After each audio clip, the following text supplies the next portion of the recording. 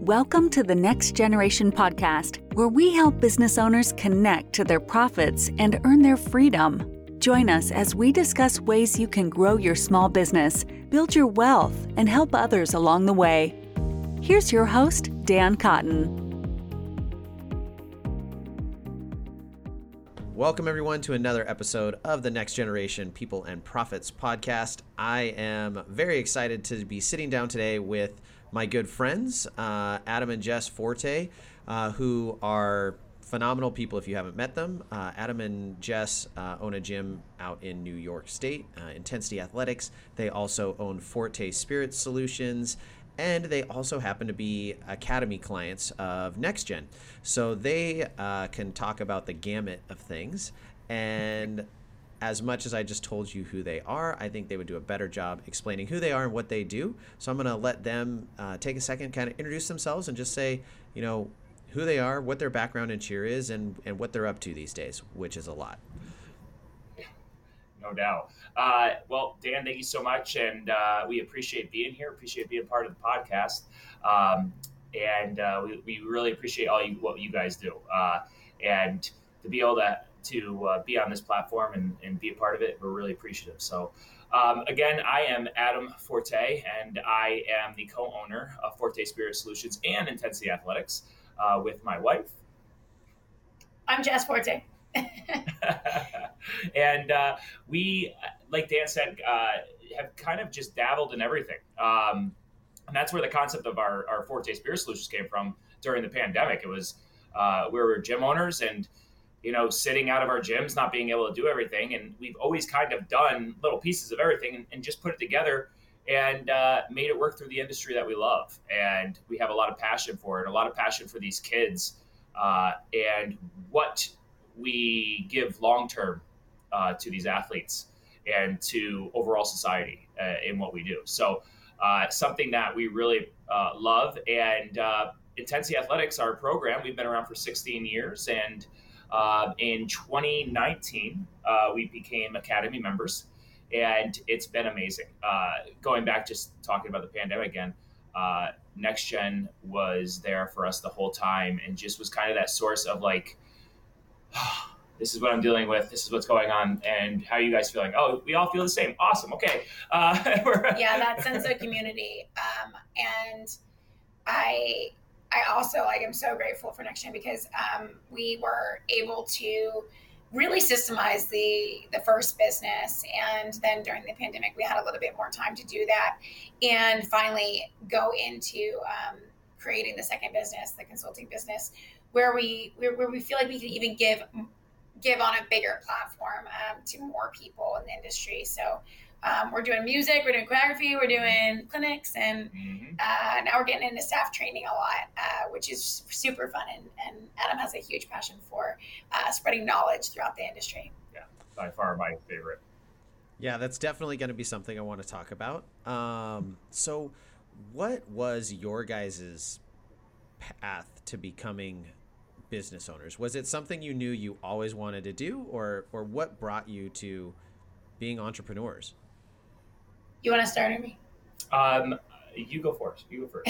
You mean I wouldn't be here without you taking your step first. So. Okay, so basically, mine happened by chance. I never said I want to be a business owner, but now looking back, I don't think I'd be happy in any other job except for being self-employed. So I am so glad that the cards have kind of fell where they did. But basically, when I was in high school, I was ripped out of Texas, which is like the heartland of cheerleading, and we moved to Albany, New York. So where there was minimal cheerleading, to say the least. And so basically, I really just wanted to grow the area and teach the area what cheerleading is all about and get them up to speed. I would say we're still behind slightly in Albany, but I feel like we've carved a path and we've spent 15 years really revving up interest in the sport and gaining respect too. I don't think it was respected very much in our area. So that was kind of my passion for starting the gym, as well as creating a safe space for kids to really feel like they can be themselves. As the gyms that I was at growing up, that was what that did for me. So I wanted to create that for other kids. So that's kind of how we started, and the rest is history. Yeah, I still have in a box at home a notebook from high school, and written out is Dynasty All Stars. We were red and black, and we all the boys that I cheered with. I had 9 boys on my high school cheer team. They all coached for me, and I had this whole plan of how I wanted to become this gym owner, and it was something I've always wanted to do, and it kind of after high school just fell in my lap in my second year of college. I actually stopped going to school for a little bit, and while working full time, I started up at an all-star gym, and then the gym I went was Jess's gym, and then he basically tried to figure out how he could marry me so he could own the gym. Okay, yeah, so he's part of the plan, yeah. He's a gold digger of sorts. Yeah, something like that. Okay. That's awesome. So you sought her out because she had the gym? Is that? Yeah, we actually cheered together in college. Okay. And we were the best of friends when we cheered together at college. And I, even in high school, had a huge respect for her as an athlete. And then when we cheered together, we just vibed personally, and obviously what eventually would lead to why we're best friends in marriage as well. Was just because we were so alike. And when I stopped cheering and I was working full time, I was like, okay, I need to get back into it. It's been too long. It was like 4 months. And I reached out to her and I was like, hey, would it be okay if I came and started tumbling at your gym? I just wanted to tumble. And she's like, no, actually, we have a spot on the team. And this is back when the All-Star age was May 31st. I was 18. I turned 19 on June 3rd. So I just made the cutoff for one senior year. I did that year. I did a senior 4, a senior 2, a senior 5, all in 1 year. All the things. I got I never did All-Star before, and that was my first year, and I kind of got it all in.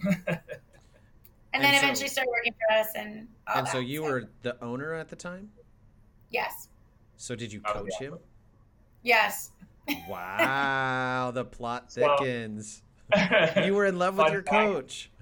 Fun fact is we actually didn't announce that we were dating for 3 years. We went through and said that we were just best friends. Very, very close people to us knew, but the majority of the program didn't. So when she got engaged, when we announced our engagement, about 75% of the people that were in our circle were very surprised because they had no idea that we were even dating. Yeah, it was incredible. It was cool. And you guys aren't that far apart in age, though. No, only 9 months. Yeah, so not at all. So you owned your gym at 18? 18. Oh, wow. Yeah. So what was that? What was that journey like as an 18-year-old business owner of a small cheer gym? Oh my God, I made so many mistakes.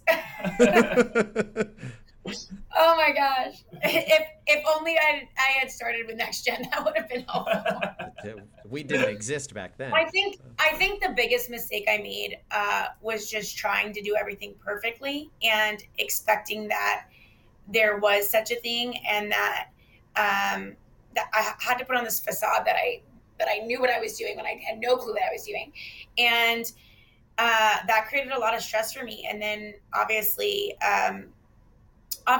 was tough with my relationships with customers and employees and all of these things when I could have just been very vulnerable and honest whenever I made mistakes or this, that, or the other. And I think that's the thing I regret the most when I first started is I could have just been like, okay, I have no clue what I'm doing. Somebody help me. Yeah. Right.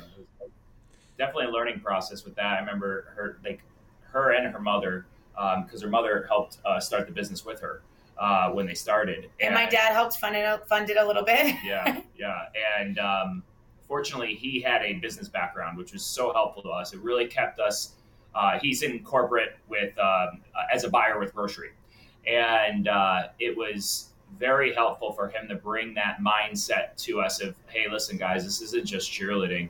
You're not going to get up every day and just teach stunting. You're going to have to learn how to make this a business so you can keep your doors open.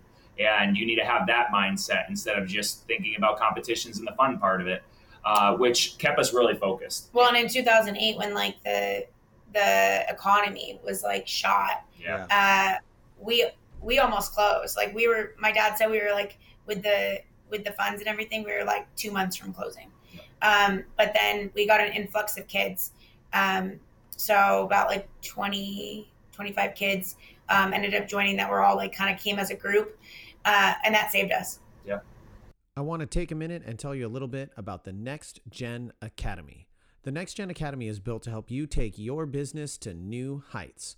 With an emphasis on small to medium-sized gyms, we have the tools, systems, experience, and processes to help you systemize your business, build your freedom, and connect you to your profits. The Next Gen Academy has helped over 200 business owners since its creation in 2018. If you are ready to invest in making your business life the best and most profitable it can be, then head over to nextgenowners.com to get started. So at what stage in owning your gym did you start hitting those good profit margins? Like, was it 2 years, 1 year, 2 years? I mean, where were you at when you were like, oh, this is worth it. I'm paying this myself. I would say probably in 2014, right? Yeah. So because my mom ended up stepping away from the business in 2014 and I took over completely. And that was scary for me because I had to make sure that I didn't fail. And I was like super, very, very strict about budget and the numbers, and I increased prices, and I really like went in and made sure that everything made sense. And we made a bunch of money that year. Yeah. And then it kind of like went forward from there. And we've been pretty profitable ever since. Yeah. And in 2014, were you diversified within the gym, or were you focused in certain areas? So our main revenue streams are All-Star, which is odd in comparison to a lot of gyms. Our main profit is All-Star. Secondary is private lessons. And then third is all the other stuff. So like uniforms, pro shop, classes, all that kind of stuff kind of comes in third. But the main is definitely All-Star, and the secondary is private lessons. Yeah. So what I just heard you say was that you have a profitable All-Star program. Yes. Which sometimes in this industry is a little bit, I mean, that's like the golden goose almost. I mean, people don't do it as often. Well, and also because like people enjoy doing All-Star, right? Like the All-Star directors like managing it. The coaches like teaching it. That's what they want to do. So to hear that you can also be profitable at what you love to do, hopefully that is encouraging to people. Yeah. I kind of tip the hat to her father, because with him teaching us how to budget and with him teaching us how to really stay on that path of making profit all those years prior, and her mother being very strict and always carrying out a professionalism within what we did, we never went down the rabbit hole of needing a scholarship and athlete and never needing to do things for everybody should cheer for free. And if we have boys, they should cheer for free. We never went down that rabbit hole because we just felt that, this is a business and everybody should be treated equal. If you're going to Dunkin' Donuts, just because you're a boy, you're not going to get anything cheaper for getting a cup of coffee, So we really stayed to that business model. And I think that really helped us just stay true to what we were and who we are, and allowed us to take that path to profitability. And I make those tough phone calls of like, hey, your kid can't practice today because you owe $500. Yeah. So, Yep. So that's you brought something up interesting there, and I think it's something worth unpacking a little bit, which is, for people don't know you as well as I know you, but you guys are both very like giving and caring humans. So how do you balance that with the making the profit side? Because I'm sure you've had those kids who come in your door who their parents aren't great, and they can't afford it, and they're that kid who is just like, I just want to cheer, I'll do anything I can, I'll get soda cans out of the garbage can if I have to. How do you, since you don't scholarship, which I'm not so anyone thinks I'm priming the pumps here, I don't do it either, so I'm on that same page. But how do you guys balance that? And then when you encounter those situations, what do you do? Oh Lord, those are by far some of the hardest things to deal with in what we do, because we want people to grow. We want to see people take that step in their lives that can push them onto a path that's just going to make them do the best they can for the rest of their life. But sometimes we're not a charity. Unfortunately, we can't be a charity, or we would have our doors open. And we can't just, part of what we teach is how to succeed in this world. And just by giving people just to give, I don't believe is the best lesson to teach these athletes, on top of us being a successful business. So yes, is there times where a mom might struggle and just needs to have a conversation and work out a payment plan? Absolutely. Does that mean that she is going to just get swept under the rug and you don't have to pay this? No way. Communication is something we're teaching to athletes and parents.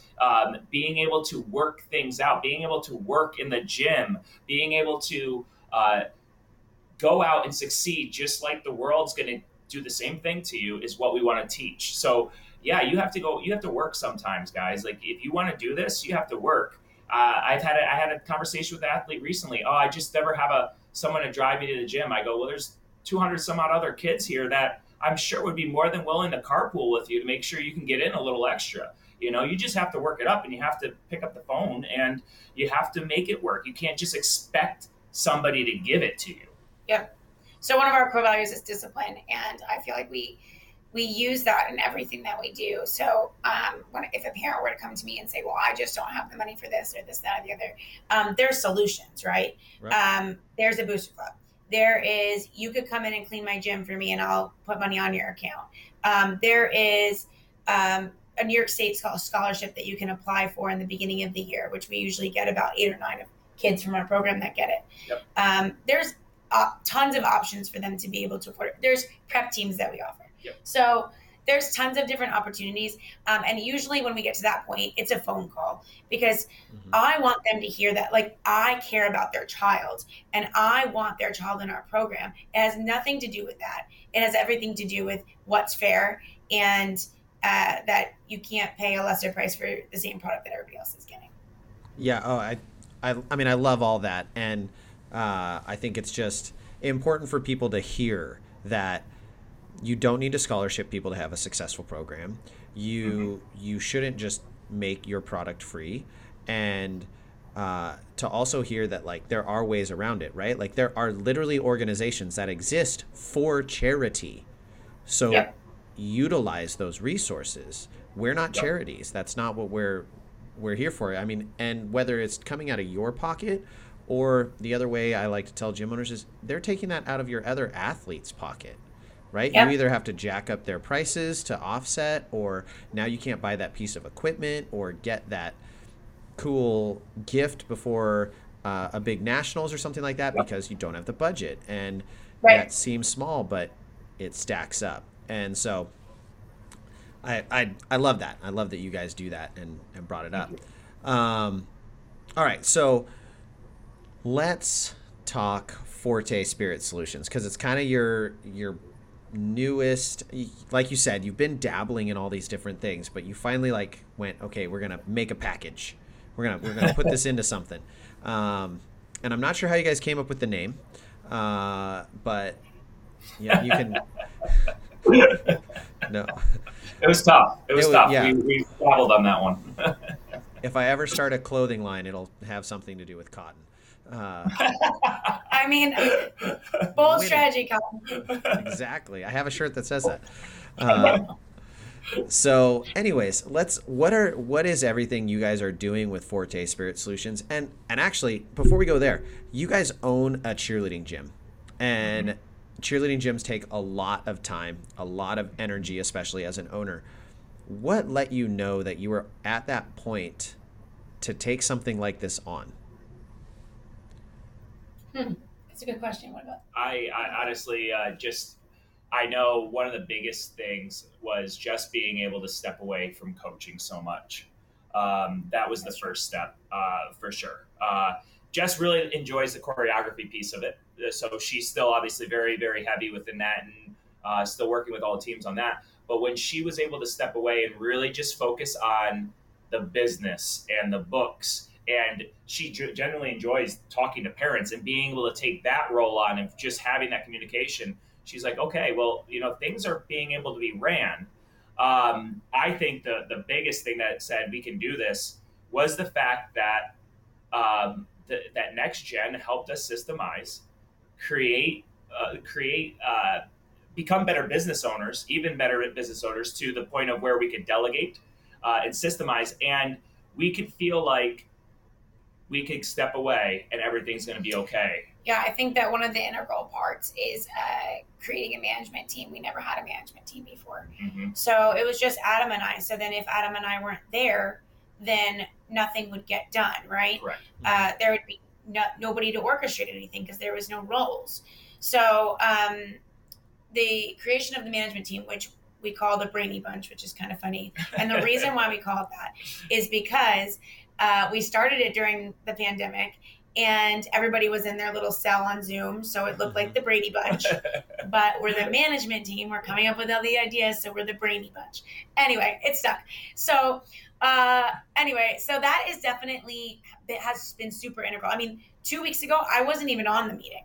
And Adam said it was one of the most productive meetings that they've ever had. So I said, oh, maybe I don't need to be on the meetings. Yeah. I'm just kidding. No, it's honestly our staff. We are so blessed with our staff growing in the ways, and I think them having the opportunity has been something they appreciate as well. Like, ooh, we can do this. They're allowing us to have this. Yeah, absolutely. But we also do a lot of training with them, and we also really communicate as much as we possibly can with them on exactly what we're looking for, exactly what we want.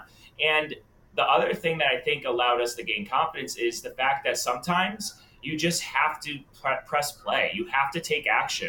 And your staff is going to make mistakes. And if they don't make those mistakes, you're not going to be able to step away. So you just have to kind of force yourself in that direction. So we just forced ourselves and said, hey, listen, we're starting this. This is what's going on. We're going to go do it. And we're going to give back to the industry like the industry's given us. And you guys are going to make it work, but here's how you're going to make it work. So it's kind of really how it all came to fruition. So I know we're starting to transition to opening that second business, but one thing a lot of people struggle with is, I mean, how do you build a management team? How do you even get good staff? So what was your guys' strategy for selecting those people who are on your Brainy Bunch and and figuring out the right people to elevate within your company? Yeah.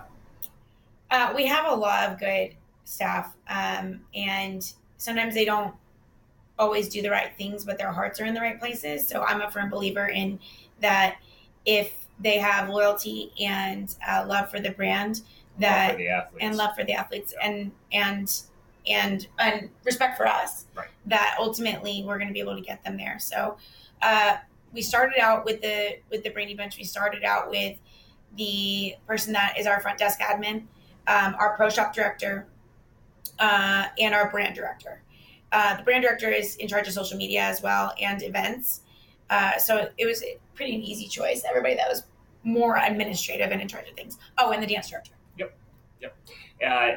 And within all of them, we saw them demonstrate the pieces that Jess was talking about, but also the core values. And we noticed with them that they were people that went above and beyond to try to hold consistency with making sure the program stayed in that direction.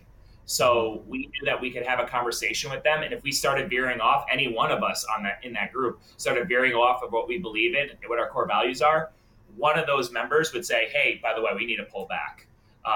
In that meeting Jess was talking about, we had a whole policies that we were going over all these policies, and Jess had a policy sheet written up, and actually the group helped change it and make it better. They were like, Ax, I don't know if this is going to work, Jess. Why don't we go in this direction? And we're all like, yeah, that'll actually work. That's a better decision. So let's go with it. I still like my idea better, but I'm okay with that idea.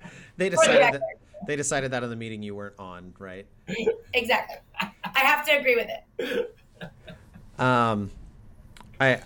Another thing I see people do a lot when they're looking at a management team, and I'll be honest, I made this mistake myself with the very first front desk kind of manager we hired, which was we assumed that because they were a nice person and we liked them, that they were going to be able to create in a manner that we as a business owner can create and Right. really like think those steps through.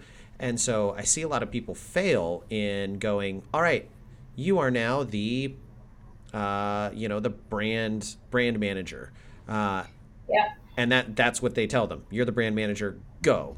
You have social media. And I imagine that you guys have done that a little bit differently to find the success that you're having right now. I don't know. I think that we've made similar mistakes, but I think that recently we've been much more cognizant of how where people are at on the ladder of delegation. And I know that it was either Danielle or Rihanna that put up a post about the different levels of delegation, and that's been helping me a lot. Is being able to not get frustrated with somebody when they mess something up or have questions that I feel like they should already know. And just that being an indication that they're not at the delegation level I need them to be at yet. And then me brainstorming, how do I get them there? So I'm actually kind of in that process right now because I feel like a bunch of them are at like a 4 or 5 and I want to get them to like an 8. Yep. Right. Yep. Lots of communication with them and having to really spell it out, because if you don't, they're not going to do it in the way that your program wants to go in that direction. And if these are people that we're hiring that already know that they love children, they have an amazing personality, amazing attitude, and they agree and they're dedicated to the core values, the nitty-gritty details are easy. Yeah, they're going to make a mistake. They're going to plug in the wrong number here or there for when somebody's making a charge at the front, and we're going to have to be like, hey, listen, that was a mistake, and show them their mistake. Right. But I think my biggest advice for handling anything like that would be to communicate quickly. So like right after an incident happens, handling it. And not only that, but also making sure that the communication is done either in person, on the phone, or in a voice note where they're hearing tone. There's way too many issues that come from text message and email. Yeah. And I've almost eliminated text message and email from like all of my staff communication at this point. We use voice notes every single day. Yep. I like that. That's actually really, really smart. And I might steal that from you because Go for it. believe it or not, I can sometimes be very direct and people interpret that as like me being mad, and I'm just being direct. I had that conversation yesterday. I feel that 100%. It's very easy for us as being at the top of in our organizations, The hierarchy. Yeah, the hierarchy, for it to come off that way right away. So instead having that little bit of tone, like, hey, you're doing a great job at this, but this piece of it just has to be better. And this is why A, B, and C. And they can hear that tone of my voice instead of reading it and like saying instead, this needs to be better. This is where you went wrong. Like that's how they're reading it. If they're reading it in text. I even think that a voice note is better than waiting 3 days to do a meeting, because if you can have a meeting that day, that's obviously the best because you're in person. Right. But if you're going to schedule a meeting because you're not able to meet with them for like 3 more days, it's way better just to handle it. So that's kind of what I've been going by.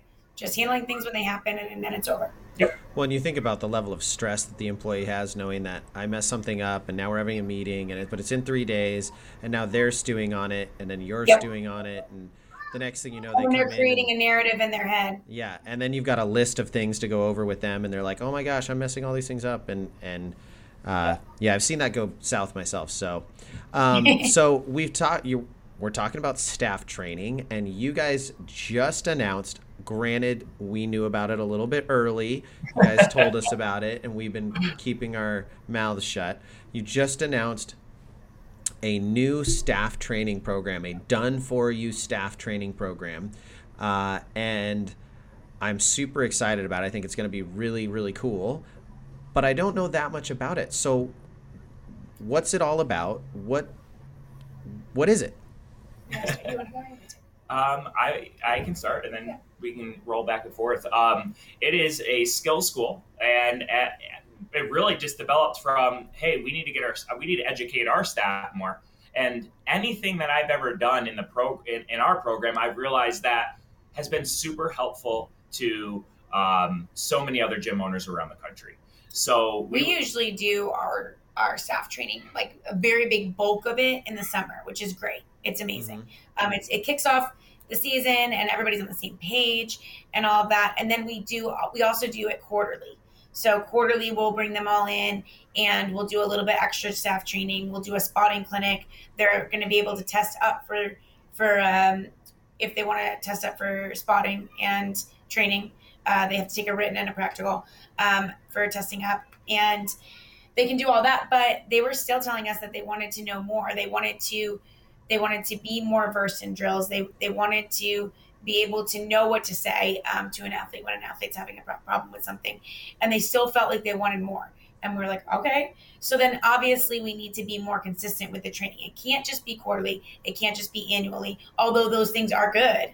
It needs to be also on a regular basis. Yeah. And I personally am a student of the sport. I'm a student of, honestly, you put a sport in front of me, I want to learn how it works in every detail. If we're talking even going down to something like football, I want to know exactly what type of play they're running and why they're running it this way. And that's the same mentality I came into this sport with, is how can each part of the body implement how this one skill works? And how can talking to an athlete this way make them succeed this much more? What's the mind doing in this? What's the body doing in this? And what's ultimately coming from that in the skill that they're doing? So my mindset of that training and the people that I have been so blessed to be around my entire career have now given me the opportunity to give that to my staff, but also be able to give that to the industry as a whole and watch our industry just be another step of watching our industry take their own step and becoming that much stronger, because we came from the age of everything being, we were still at the tail end, especially Jess and I, at the tail end of everybody doing something for the first time. We've never done this in competition before. We've never seen a double up. And, we saw those things starting to happen. Yep. And so we know how hard it is to go through learning something without the proper progression, because we didn't know what progression was. Right. The progression wasn't created yet. Yep. The progression was throw it on the grass until you don't want to land on your knees anymore, and then you hopefully land it. Yep, I've been there. I came up in the same era, so I feel yep.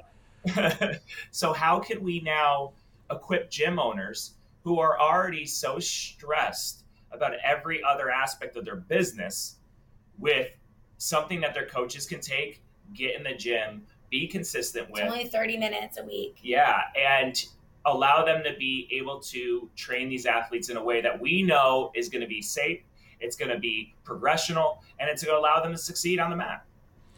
So one of the biggest problems I'm sure everyone has, and we have as well, is it's so impossible to get all of our staff in the same place at the same time consistently. Right? Yeah. Like if we can do a in the summer training. We can do a quarterly training. We can plan it far out in advance. And even then we still have, I can't make it. I've had this thing come up. And so people are missing.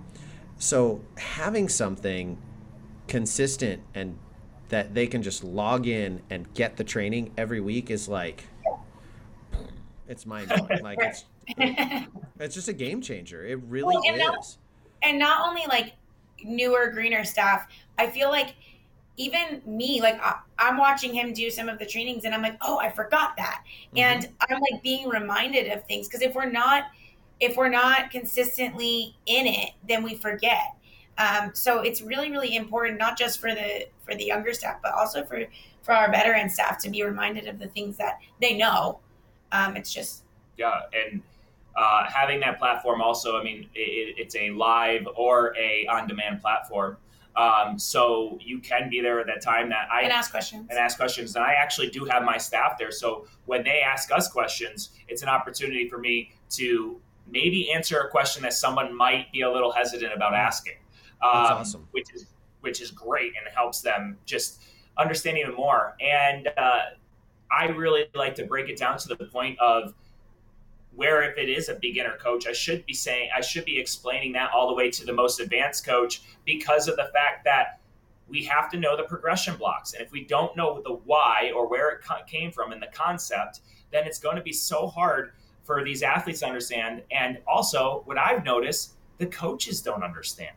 Mm-hmm. These coaches have blank spots in their minds in these progressions just as much as our athletes do, because the content is so much. There's so many pieces. There's so many little things that can go wrong in what we do, that there's a lot of content to be learned. So if we can just give those little nuggets, those little pieces that take with them, it'll really make a big difference. And we've seen it in our staff. Our staff is becoming more confident. We competed last week, and I did a basket progression last week of straight rides. And one of our youth 2 team needed to get better at baskets. And literally I turned to my coach and I was like, hey, baskets need work. She's like, well, you just gave us that whole progression and I'm ready to go. I know exactly what's going to fix it. A week earlier, she would have been asking me what to do, you know? So. And those kids were, we were actually non-building last year, our gym. So those kids and then they were prepped the year before. So those kids have never tossed before, ever. So they literally went from never tossing before to having to do the tosses this year. So, just that training was super helpful. Yeah. I mean, it's huge. And I'm with you. Like, oftentimes it's like, I can't be everywhere at once. And right. I've got a couple other staff members that are really, really experienced. And then I've got other great staff that are exactly like what you're describing. Like, they have all sorts of holes in there, and they're great, and they're great coaches, and they're great mentors, but they don't know all those things. And it's like, and they're always asking me, hey, can you come to my practice? And I'm like, I can't. If I was coaching your team, I would coach your team. But even then, like, even for me, I've been coaching primarily in terms of like actually coaching a team level 4 and 6 the last 5 years. I do choreography for our level 2s and level 1s and stuff, but for training progressions, I don't do that. And so even having access for me as someone who hasn't done it for a little bit is, I mean, I know you guys ascribe to the same mindset, but like, if you ever think you're done learning, oh geez, you should probably get out of the game because you think too highly of yourself, because you should never be done learning. 100%. I think, and that's one of my whys with Forte is being able to give that. I know how much I'm constantly learning. I know how much I have to go out and seek information. I have to have communication with other coaches around the industry and hear that one little tidbit of, hey, listen, I tried this and it really worked. Okay, I'm going to go play with that and then see where that comes from. If I can help the process of learning and just to give this material, it's only going to take our industry to another level. There is no hiding. I'm not in the mindset of where I want to keep it because I want my gym to be good. I feel like a lot of times we get stuck in that mindset of keeping this knowledge when it should be shared, because at the end of the day, there's right and wrong. And I don't know if we're going to continuously try things that may be wrong. We're going to be stagnant. We're going to plateau in the industry. So if we want to see growth, we want to see kids coming in our doors, we want to see the sport go to another level, an Olympic level, we've got to start taking steps and progressions that work. If you watch some of these other industries of sports, football, basketball, baseball, gymnastics, they're using similar training styles that work because they just work. So if I can give what just works, and then everybody can take that step, and maybe there's something else that we add to it. That's why we're doing this. We're putting these videos up almost quarterly, is because that's why it's not a library. That's right. why it's, yes, because it's constantly evolving, constantly changing, and we want to constantly be getting better at teaching the things that the staffs need to learn, And as soon as I want to give, because it's the right step for the industry, Yeah, one of our favorite books is The Infinite Game by Simon Sinek, and he in that book he speaks about like looking way further than most of us really look. Most of us look right now, maybe next year, maybe even 5 years, but we need to look like 100 years down the road. What is my great granddaughter going to be doing when she's in an all-star cheer? First of all, I want all-star cheer to be around. Yeah. Second of all, I want it to be safe. I want it to be empowering to young females and young males. And I want to see it be respected in the world, not just kind of like pushed aside as this thing that's kind of a sport. Yeah, and going off of that, I think we're talking about skills school, but you'll hear me a lot in a lot of the videos talk about how you should be speaking to your athlete and why you should be, like last night I did a flexibility one, why we're not standing on top of our athlete, pushing them down into the ground and turning conditioning and flexibility into a punishment. What questions to ask them? What questions to ask them? What levels and where are they feeling? So not even just perpetuating the industry in the direction of skills, but how to also be a great coach and a good human being to create better human beings. I think is a huge step. Yeah, I mean, that's awesome. And it's exciting to see people who have that mindset. I agree with you because I have always been of the mindset of, I want to see every gym have 300 all-stars in it, I want all-stars to be out the wazoo because that's better for the sport as a whole. Like everyone thrives when we have more athletes participating in the sport. And there's sometimes so much infighting of like, I need all the kids. I want, oh yes, that gym closed. Yes, winning. Well, that's less kids getting put into the funnel of this sport that we love. Yep. Another thing I really think is cool and I just want to touch on is the concept of the weekly training is so huge because it's consistency, right? Like all the studies show, cramming doesn't help. So when we do those summer trainings, while they're good and they set you out on that right step, it's cramming and they're going to forget a lot of it. As opposed to if we can do consistent, regular training where we're reinforcing some of the lessons we've previously learned as well as learning new things, we're going to see much better retention and improvement and implementation of whatever skill set that is. And that's what we do with our cheerleaders. Imagine if we were like, come on in and you're going to train for a week in the summer and then once every quarter and we're going to go win everything. It'd be impossible. Yeah, I think it's something that just doesn't work. I mean, even personally, I try to go into each week with one lesson or one thing technically that I want to start my week with. That's going to be the focus for the whole week. All right, guys, this is going to be a better jump week. So we're really just going to focus on this one drill and we're really going to nail it home. Or, hey, guys, we just got to get better with our twisting. So we need to do this drill and we're going to do it for the week. Or, hey, guys, I have this concept of, how do we treat each other better? So I want you guys to go through this week and we're just going to focus on how we can say one thing that's going to lift up another teammate. It's the same mindset. We can only take in so much. And I know when I do those early staff trainings in the year, that's so content heavy that I'm only going to they're probably going to retain under 50% of it. It's in writing so they can go back to it. And that's the important part. And they can go back and say, oh, I remember Adam saying that.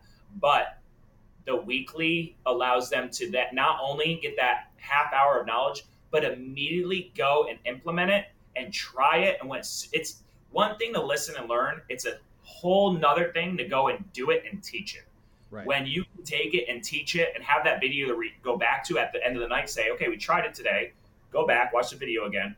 I see. I need to explain that a little bit more. Okay, now we got now I got it. And I probably never need to see the video again because you retain, just like the kids, you retain so much more when you start implementing it physically. We also include a like 5 to 6 question quiz with each video.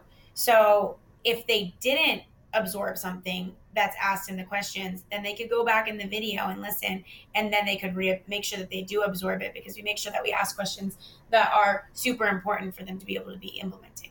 Yeah, as I record, she records. Last night she did a piece of it. We will write down each other's questions, and questions that off of what we were saying, so we can make sure it's really based around the training that we're doing. I love it. That's so cool. So cool and so needed. I mean, there's literally nothing else that fills that gap. There are other great tools in the industry for getting information. You know, there's CheerForge, which we partner with, and they have a lot of great content on there for you know, actual like how to perform this like grip or this exact stunt and how you can piece things together, but not necessarily as much the breakdown of progressions. And like you said, it's always changing, it's always evolving, and that's one of the exciting things about still being in this sport. You know, yes, we came up in the era when literally all of it was being done for the first time, but every year there's something new. There's somewhere that someone pushes the boundary of skills that are performed or tempo or things placed together. You know, 4 years ago, it was all, you know, standard inversion up to the top. And now everyone's doing hand-in-hands and hand skis and like all this crazy handstand stuff. You know, even down to like most people were always doing things from a sponge or from the ground. And now a lot of elements, I would say 50% of elements are being done from prep level. So that's a huge change in the industry. I remember I made a change with doing that, because I just noticed that my athlete's standing out a sponge, and it was like another step. And it was like, this is years ago. I think it was like 2015. And part of it was you saw double ups happen one year. Then a year later, everybody was doing the double up from the ground standing up. And it was like, well, what if we just we're looking at scoring, and scoring is only going to give you credit for this element, is what it's basically saying. So let's take it to prep. You're standing up. Let's keep it here. Elbows under wrist. Easy. Okay, cool. It's a lot more easy. It's a lot more powerful. So you see those transitions, like you're saying. Then we saw double ups from splits, and we saw all kinds of just variations and ways to roll into a plank inversion and ways to spin into a plank inversion. But it's cool because it's all happening right now. Like, the sport is being created right in front of our eyes, and how cool is it that we're able to be a part of that? Yeah. And spring an idea in some other coach's mind that might do something even bigger, you know, which is great. Yeah. So Jess, I would like to learn a little bit more about what you do with choreography. So for those listening, I should have said this early. She's not a smoker. Her voice just always sounds like this. She's not sick. She doesn't have COVID. From the day I met her, her voice sounded like this. And it's from all the years of coaching and cheering, I'm sure. Coaching, cheering, choreography. Yeah. But so you travel, you do choreography. So what are some things you see as a choreographer, either when you visit gyms or just about teams and preparation, that you think would be valuable for people to know? Like, good or bad? Either. First of all, I see a lot of passion and love around the kids and around the sport, which always invigorates me. I love working, especially with like mini and youth teams.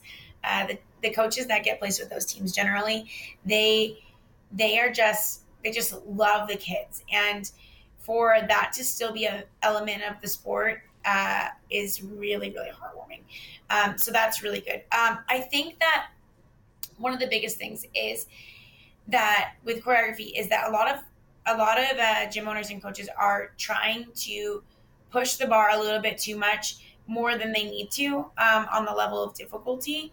And I'm always trying to push them in a direction of, okay, well, we don't need everybody to do that. If they don't look great, then maybe we should just do the majority or do the most, as far as that goes. Or even with stunts, we don't need to do 7 elite elements. We can do 2 or 3, and we'll still hit the score sheet, and then we can focus on those on those on the other side, on the right side of the score sheet. So it's kind of getting coaches on board with that. That's sometimes challenging. Have you competed on the new score sheet this year? Yep. We have, yes. We had a conversation with some of our staff yesterday. And what we did was we went through the score sheets and we subtracted out how many points they lost. Yeah, I did the same thing. in difficulty and how many they lost in technique. And of course, most of the staff went into their practices this week and they were like, difficulty. How can we up the difficulty? How do I get that 0.1 in standing tumbling? And I'm like, guys. and we preach it all the time, so they should be on board, but I think they just get so excited. So so I think that's one of the major problems in the industry is just focusing on that piece rather than focusing on cleaning up what we already have. They're leaving so many points off of execution. And also the number one thing I like to explain with that is if they're not executing these skills, they're not progressing these skills for the next season. Right. And one of the biggest things for these parents that are looking for, you can go and play so many other sports and a parent can see the progression to the next season easily. Mm-hmm. They can see what they're doing in a way that, they're doing these drills. These drills are great because they're teaching how to dribble better. Now in cheerleading, if it's the thing that parents are looking for is what skill are they coming out with? Well, we know that it takes many drills to create those skills and it takes strength and conditioning. So if they're doing any part of the sport incorrectly or repping it incorrectly, it's just going to take that much more time to do drills and skills in the off season to get them to go to the next level. So if we can just correctly teach them how to do the basic lower level skill, level 2, teaching how to do a proper prep with elbows under wrist and making sure those elbows aren't apart. Okay, I've seen so many double ups drop because of this. Well, if we can do it right at level 2, we're progressing them for many years. So by going for the execution side of the score sheet, we're only progressing our program. So I think that's a mindset of the coaches is it's so easy to look at difficulty because also trying the difficult stuff is more fun, right? 100%. 100%. The other thing I see with with some gyms that I go to is a lot of times they'll want to stick with a very industry standard design of the routine. Mm-hmm. And I'm one to I like to mix it up. I'm like, why don't we do pyramid first or something like that? Because there's something against it. There's something bad about it, right? And everybody's always very comfortable with the industry standard, and I'm always trying to push them a little bit. And then if it's a heck no, then I don't push anymore. But if it's maybe, then I try to get it to go that way. So and it could be good in that one area. Yeah, exactly. I see that all the time. People don't strategize their routine. They're like, oh, well, this is the standard. We got to go in this order. Well, no, if I know my team, the weakest thing they do is standing tumbling, then I want to do that when they're fresh. My world's team opens with their running tumbling because that is my best for doubles. That's my best opportunity for my doubles to land is right at the beginning when they don't have to worry about anything else. I think that, so my theory is kind of like the sandwich. I want to start with something that they're great at and end with something that they're great at. And then the stuff that they're not great at, I kind of put in the middle. So what you're saying is say you want to make sure those doubles in. I'll start with something that's the first 2 8 counts is going to be something they're stellar at. Then maybe 8 counts, 3, 4, and 5 would be your doubles and your running tumbling. And then we would go from there. But we want to make sure we end with something that's absolutely amazing and stellar. But a lot of times the gym owners and coaches, they say we want to end with dance because the kids really want to dance at the end. But then we do their dance and they're not great dancers. And then we're really losing a big effect at the end where we could end with a really great pyramid because they're amazing stunters, but they're lacking that ability to shift and pivot and make it different. Yeah. Well, I've taken up almost an hour of your time, and this is generally when listeners start to move on. I think you can be assured that I will try and get Adam and Jess back on, because they have so much knowledge and so much experience as business owners that I would love to dive more into, like, how you guys market and build your program, how you guys have launched some of the new programs and focused on things that you've done in your gym too. I think there's so many different things we could go and talk about for hours and hours that I think people would really enjoy, but it's also Friday and we all have things to do on Friday. So thank you guys so much for your time. I really appreciate it. Is there any parting thoughts, anything you want to expand on? I think the biggest thing that we are at a point right now where our industry, with the pandemic, a lot of things that have happened in our industry, is changing. And we have an obligation, one to our athletes and one to where this industry is going to go. And if there's any time for us to come together for the growth of the industry and to develop a professionality for our industry, it is now. We have to become stronger businesses. We have to become better coaches, and we have to become better people for these kids. And if we can just get out there and be leaders in that way and take these athletes and teach them something where they come back years down the road, they're graduated from college and they start having their little ones and they're like, this is the person that made an impact in my life. And this is why I act this way every day. And this is where this is how I want my child to act. We're leaving a legacy. We're changing society. And that's the power we have. And I think we forget about that power a lot. So now's the time. We need to empower each other. Yes. And I think that there's so many people in our sport and in our industry that feel almost alone or feel like they're up against so much every single day. And I think that we just need to shift that general consciousness because it's not, right? Yesterday there was a post on ASGA and somebody posted about wanting a mentor.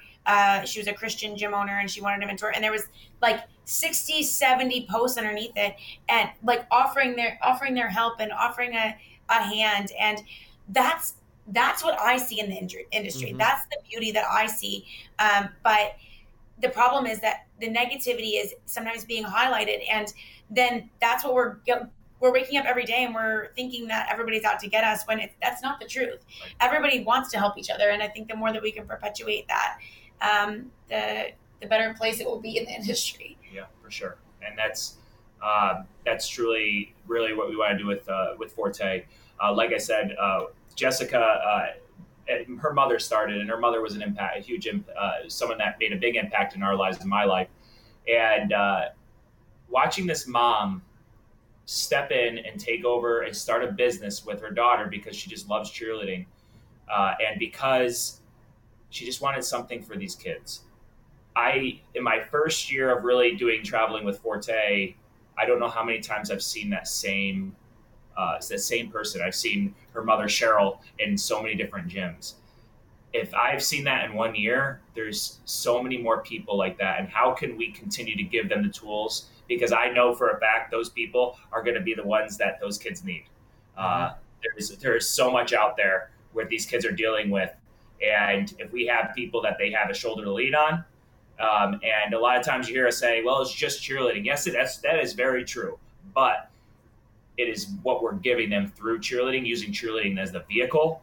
That is going to be the thing that's going to be life-changing, and being able to put more of those moms in the driver's seats that feel empowered at these gyms to help their kids go to a whole nother level. Yeah, I use that term. It's just cheer all the time, but it's more of like when a kid's like, oh yeah, my knee really, really, really hurts, but we compete this weekend, so I'm going to throw it. And I'm like, it's just cheerleading. Like it's right, exactly. Like, you're not going to make billions of dollars doing this sport forever. So like, let's take care of your body. That's it's just cheerleading, which it's the competitive side. That's just cheerleading. What it gets done in the gyms, that's life. That is good stuff. So if people are as inspired by you guys as I know I am, how do they find you? How do they reach out if they want to take advantage of your staff training or your other services? Where are you guys at? Go for it. So a lot of our content is actually on our internal Facebook group. We post free content on there. We do drills and all that kind of stuff. And then you'll get all the events and all that. So just look for Forte Spirit Solutions on Facebook. And then we do have a website that has a ton of stuff on it as well. And then that's where you can sign up for the skills school. And you'll also be able to sign up for some of our like additional trainings. We did one in August that was levels 1 through 4, tumbling and stunting, and it was an 8-hour course. It was great, and we had a quiz with that and all. That's still available for purchase. It's not on our website yet, but it will be.